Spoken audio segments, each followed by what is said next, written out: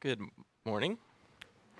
Glad Ben explained to you what I do because it's really hard explaining to people what I do for a living. I've started just telling people I'm a recruiter for a nonprofit because that's much shorter and easier to explain than church planting catalyst, and it's the truth. I'm recruiting for a nonprofit, just a really important nonprofit, right? Not just so. It's fun to be with you guys this morning.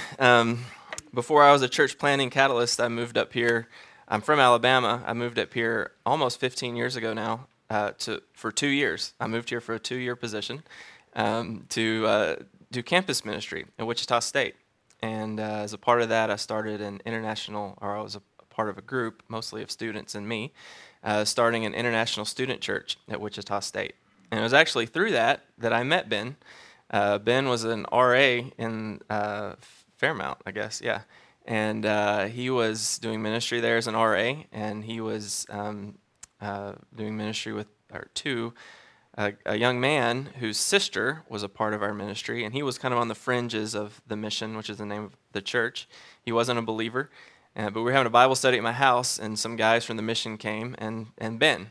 And so I met Ben that night and had some other interactions with him along the way. And eventually that young man came to faith through the ministry of Ben and the ministry of some other students at the mission.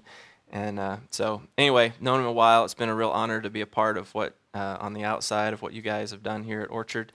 And it's fun to work with other guys like Ben who are really passionate about starting a new work to reach people that aren't being reached. So I'm thankful for you guys' commitment here and for Ben and Rose and your commitment here. So fun to be a part of this. I'm actually going to pick up this week right where Ben left off last week in 2 Corinthians. So in 2 Corinthians chapter 3, 7 through the rest of the chapter there. As you know, Paul, he wrote lots of letters throughout his ministry. We have many of them in the Bible today. And almost without exception, he was writing to groups of people that he knew well, he knew personally, he cared for greatly. And some of them, he actually started the church that he was writing back to. And his ministry to them continued after he left, primarily through letters. And so he would write back to them, sometimes in response, it seems like, to things they wrote, and sometimes in response to things he heard about things that were going on. He was writing back to correct and encourage and to give further instruction along the way. And but always he wrote back in order to help them grow in their faith, to help them to call them to a better way of following Christ, right? Often there was leadership left behind to encourage them, but Paul was sort of the spiritual father figure who would write back and encourage, always wanting the best for them because he loved them, he cared for them, he had invested greatly in their lives. And we know what that's like. All of us know we have people in our lives that we love and we care for, and to various degrees we've invested in their lives, and we want the best for them. We want to not see them fall into old ways or holding on to old things that aren't as great as what God would have them have, and so we want to see them grow, and that's what Paul is doing in this letter, at least in this part, is encouraging them to either not fall back or not turn to old ways that hold them back and keep them from experiencing all that God has for them. So let's read here in chapter 3, starting in verse 7. Paul says, "Now, if the ministry of death, carved in letters on stone, came with such glory that the Israelites could not gaze at Moses' face because of its glory, which was being brought to an end, will not the ministry of the Spirit have even more glory?" All right, let's stop right there for a second. So Paul is comparing two things here. He's comparing what he refers to as, at the very beginning of the verse, as the ministry of death to the ministry of the Spirit, there at the very end of that sentence. So what is he talking about? Well, probably most of you, because you're good with context clues and you know many of your Bible stories, Paul is talking about here the law. And this passage that we're going to look at today actually fits in really well with a passage in Exodus. So flip over, if you can, into Exodus. That would be bad. Over into Exodus 34. um, where Paul is kind of referring to, or what the story that Paul is referencing here. So you probably know Exodus, the book of Exodus, the whole book is all about Israel exiting Egypt.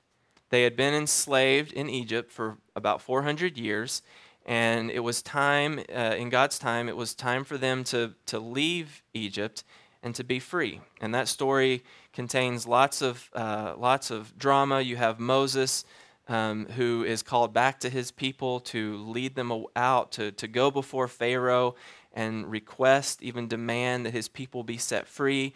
And Pharaoh, his heart being hardened towards that idea, and God sending plague after plague after plague until finally the final plague, the death of the firstborn, and God's provision of the Passover and all that carries with it. And finally, Pharaoh letting the people leave, and so the people packing up and leaving, and they're leaving and get to the Red Sea, and they look back, and here comes Pharaoh, and he's coming because he's changed his mind again. And so God parts the Red Sea, and the people are able to cross on dry land, and then Pharaoh comes and his army chases after them, and so God unparts the Red Sea and drowns all of the chasing chasing chariots and army, and finally God's people are free. They're free from Egypt. They're out here on their own, and they find themselves for the first time in 400 years, and obviously the first time in the memories of any of these people, lifetimes of any of these people. They're not under the oppression and under the authority and under the strict rule of Pharaoh and the slave masters. Now they're just out here, and they're on their own. And they're being led by Moses and Aaron. And so now what? Now what do we do? This is kind of new territory for us. And so God leads them to this mountain and calls Moses up onto this mountain. And on this mountaintop, God gives Moses here's now what? He gives them the law to explain to them how that they're supposed to live. Now that you're free from slavery here in Egypt, here's how you live in response to what I've done for you. And so he gives them the law. He gives them a law that it's stuff about sacrifices, about offerings, about what the tent of meeting where they're supposed to do all this is supposed to look like, how the priests are supposed to dress, how they're supposed to farm, how they're supposed to interact with each other. A whole society, God gives instruction for what this new life is supposed to look like. Free from Egypt, following me. This is what I want you, Israel, to look like, because I want you to be different and be set apart and look like people who belong to me. And a part of that law, the kind of the summary statement of that law, is the Ten Commandments, the Decalogue, right? And in that specific part of the law, God writes on these 2 tablets of stone that Moses brings down to present to the people. So that in Exodus 34, verse 29, this is the passage, and this is where we're at in that, and this is what Paul is sort of referencing back to. He says, when Moses came down from Mount Sinai with the 2 tablets of the testimony, the 2 tablets with the 10 commandments on it, when he came down with those in his hand, he came down from the mountain, Moses did not know that the skin of his face shone because he had been talking with God. So flip back over now, back to 2 Corinthians, verse 7. This is what he's talking about. Now, if the ministry of death carved in letters of stone, so the 10 Commandments, but the 10 Commandments here are a summary, kind of a representation of all of the law, carved in letters of stone, came with such glory that the Israelites could not gaze at Moses' face because of its glory, which was being brought to an end. Will not the ministry of the Spirit have even more glory? So that's what Paul is referring to. He's comparing the law, which he's referring to here as the ministry of death, to this new ministry, the ministry of the Spirit, which is the ministry of Christ, the gospel, all that he has done. So let's keep reading here. For if there was glory in the ministry of condemnation, the law, the ministry of righteousness must far exceed it in glory. So Paul has now referred to the law as the ministry of death and the ministry of condemnation, but he's also said it has glory. This is not the way I would typically think of explaining something that has, or describing something that has glory, but still Paul says it had glory, the ministry of death and the ministry of condemnation, but how much more glory does this ministry of the Spirit and the ministry of righteousness have? So Paul's argument is an argument of from lesser to more. So he says this thing, it had glory, and it was like this, ministry of death and ministry of condemnation. But this new thing, how much more glory will it have? Does it have? Because it's a ministry of the Spirit and a ministry of righteousness. So why is he referring to the law, which was good, given by God, beneficial for his people, as a ministry of death and condemnation? Well, think about what the law provided. So the law provided for this people good things, right? It provided for them a way to be made right with God. But part of what it also did is point out to them how they weren't right with God. Over and over and over, the law, when they would look at it, they would see before them pages of rules and how they were to live. And the reason they were to live like that is because that's how God was. And they look at this law, and countless times a day they realize, I'm condemned before the law. I'm condemned. And so what did God offer? God said, okay, yes, you're condemned by the law. Here's how you make yourself right. You take this animal, you take it to the priest, he does his thing, and now you are no longer condemned before the law. Until what? Until they go back home. Or they may not even make it back home, right? If they're me, they didn't make it back home. They sin again along the way. They're condemned again before the law. And so what do? They have to go back, right? And they have to do it again. And these sacrifices are always a sacrifice of death, not of them, right? But a death of this animal or being slaughtered there on the altar in order to make an atonement for their sin. But it's not a permanent atonement, right? It's temporary. It just lasts. It makes them right before God until the next time. Over and over and over. This is the cycle for all of Israel, for all the way from Mount Sinai until this time when until Jesus, but still there were Jews that were practicing this way, obviously. This was the repetition. Over and over and over. I'm condemned before the law, so I must make sacrifice. All right, I'm good with God. I'm condemned before the law. Over and over and over again. This is what it brought. But still Paul says this had this much glory. Even though it was what it was, it brought condemnation and death, still it had this much glory. How much more glory does this bring? Well, how is this different? This isn't a ministry of death and of condemnation. This is a ministry of the Spirit and a ministry of righteousness. This is the idea that under Christ, because of his sacrifice, we have what's called Christ's imputed righteousness. And what imputed just means is that we haven't, something that's imputed is just gifted to us. It's just granted to us. It's a benefit. In other words, it's not something that you've earned and you've acquired on your own, but it's because of Christ that he imputes, he gives, he grants his righteousness on us. And so now, instead of like Israel, every day they wake up condemned before the law, every day we who are in Christ wake up not condemned, but we wake up righteous, not because of us, but because of Jesus, because of what he has done. And so because of that, now it has, instead of this much glory, because gosh, it brought death and condemnation, this much glory because of the righteousness and life that it brings. And Paul continues in verse 10, he says, indeed, in this case, what once had glory has come to have no glory at all because of the glory that surpasses it. For what was being brought to an end came with glory, for if what was being brought to an end came with glory, much more will what is permanent have glory. So Paul is saying the law, that was temporary, and it had this much glory, so how much more glory will this that is permanent have under Christ? But then in verse 10, go back a verse where he talks about how what seemed to have glory has come to have no glory at all. So I'm not really good with illustrations, but let's imagine that this happened. You wake up one night and you find yourself outside and it's dark because it's night, right? It's dark at night. But I mean, it's really dark. Like it's a cloudy night, so no stars, no moon. This is like if you've ever gone into a cave, you get to the back of the cave and they're like, okay, let's show you what really darkness is, and you can't see your hand in front of your face. I mean, it's super dark outside. So you wake up and it's dark. You can't see anything around you. So once you get over the whole panic of how did I get here, but let's get over that. You start feeling around, what do I do now? And you feel in your pockets, right? And you've got a match, and you're like a Boy Scout, or I don't know if they teach Girl Scouts this or not, but anyway, you know how to start. You can find some stuff in front of you, and you start a fire, right? And all of a sudden, the world is completely different for you. Because what before you couldn't see anything, now you've got this little fire going, and there's like this little circle here where, oh, I can see. I can see that, oh, look, there's some food over here that however I got here, there was food over here, right?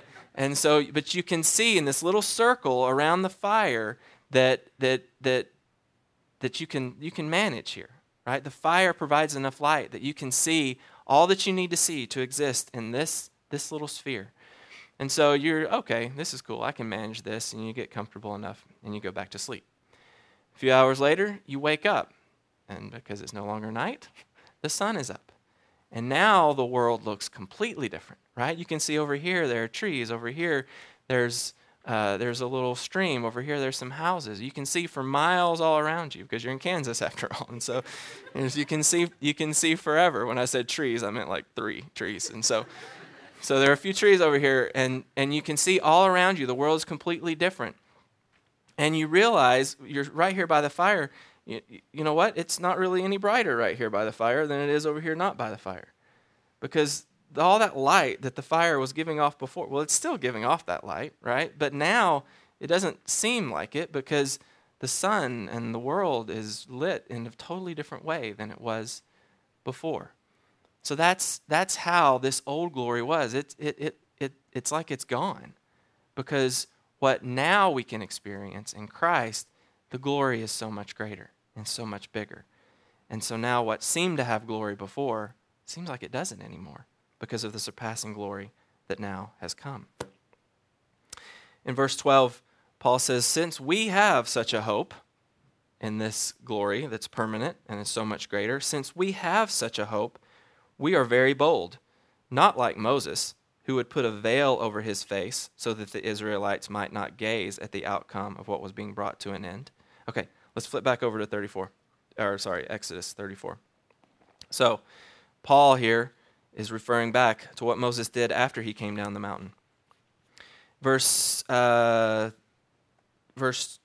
So back to 34, verse 29. Moses came down from Mount Sinai. He didn't know that the skin of his face shone because he had been talking with God. Verse 30, Aaron and all the people of Israel saw Moses, and behold, the skin of his face shone, and they were afraid to come near him. This guy is glowing. There's this glowing guy coming down the mountain. I'm not so sure who this is, what this is, and so everyone is scared. Then Moses called to them, and Aaron and all the leaders of the congregation returned to him, and Moses talked with them. Afterward, all the people of Israel came near, and he commanded them all that the Lord had spoken with him in Mount Sinai. And when Moses had finished speaking with them, he put a veil over his face. When Moses went in before the Lord to speak with him, he would remove the veil until he came out. And when he came out and told the people of Israel what he was commanded, the people of Israel would see the face of Moses, that the skin of Moses' face was shining.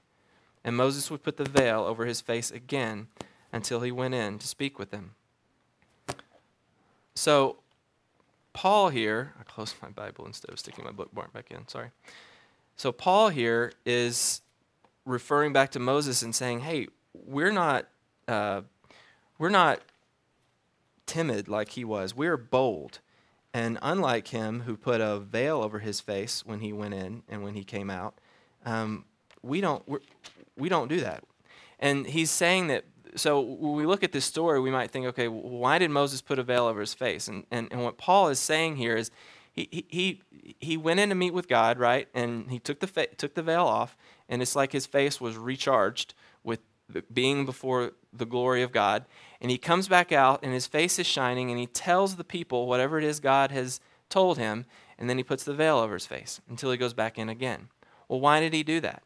Well, Paul here comes to a different conclusion than I would have. I figure, so he's keeping the veil over his face so it doesn't freak out the people, so that Mrs. Moses doesn't complain at night when it's too bright in their tent for her to sleep, whatever. But what Paul is saying here is that the glory, just like the glory of the law, is coming to an end. It's fading. His face is fading, and this is representative of what was happening to the glory of the law. It was great and it was good, and God intended it to be that way, but it was never intended to be permanent.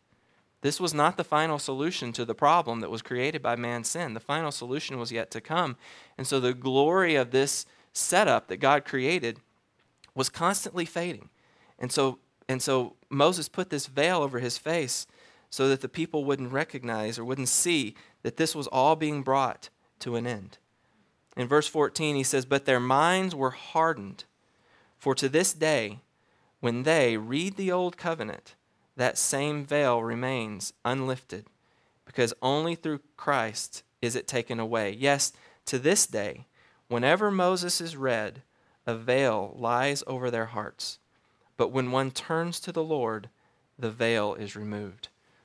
Paul is saying there are still people to this day that they exist with this veil over their hearts.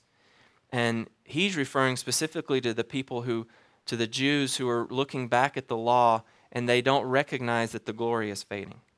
They don't recognize that the glory is gone as compared to the glory that I'm bringing you here when I present Christ and this new ministry to you. They can't see that because they still have this glory or this veil over their face or over their hearts that doesn't let them recognize that it's gone. It's going. And so they don't see that, and they can't see that until they turn to the Lord. They're holding on to this old way of being because they have this veil that keeps them from seeing that this new way of being is so much greater and is so much more glory-filled than what they've experienced in their lives to this point.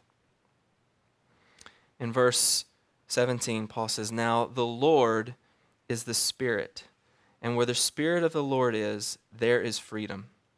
And we all, with unveiled face, beholding the glory of the Lord, are being transformed into the same image from one degree of glory to another. For this comes from the Lord, who is the Spirit." So Paul says, when we turn, it's only upon turning to the Lord that the veil is removed. And so we who are believers, all of us here who are believers, when we have turned to the Lord, now with unveiled face, he says, we behold the glory of the Lord. Just like who? Just like Moses did.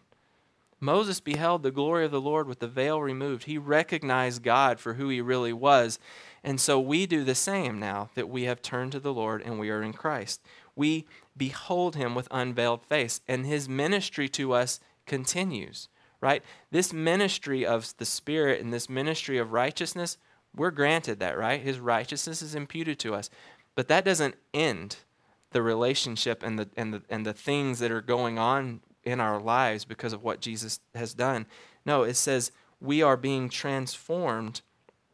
We behold with unveiled face, beholding the glory of the Lord, and are being transformed into the same image from one degree of glory to another.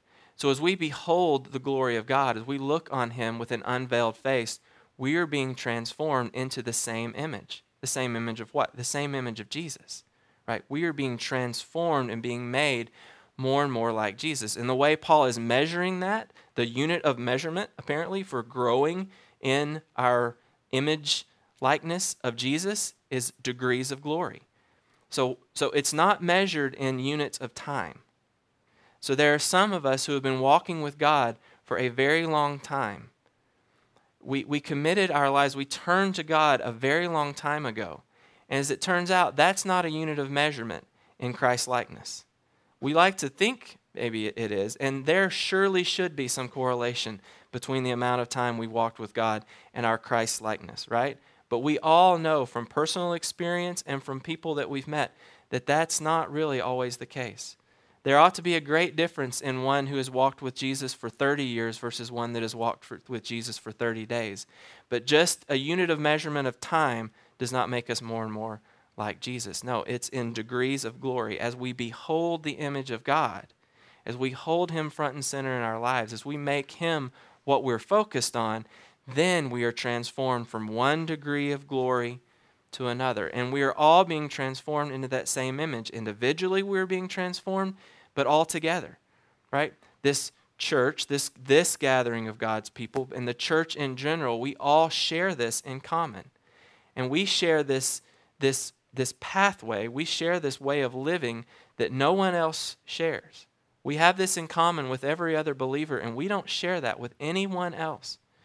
Only believers who have turned to God, had the veil removed from our hearts, and that are beholding God before us with unveiled face, we are being transformed from one degree of glory to another. That's why this kind of gathering together as the church and small groups and community and fellowship and all that, we do that together because that's one thing we can't do with anybody else.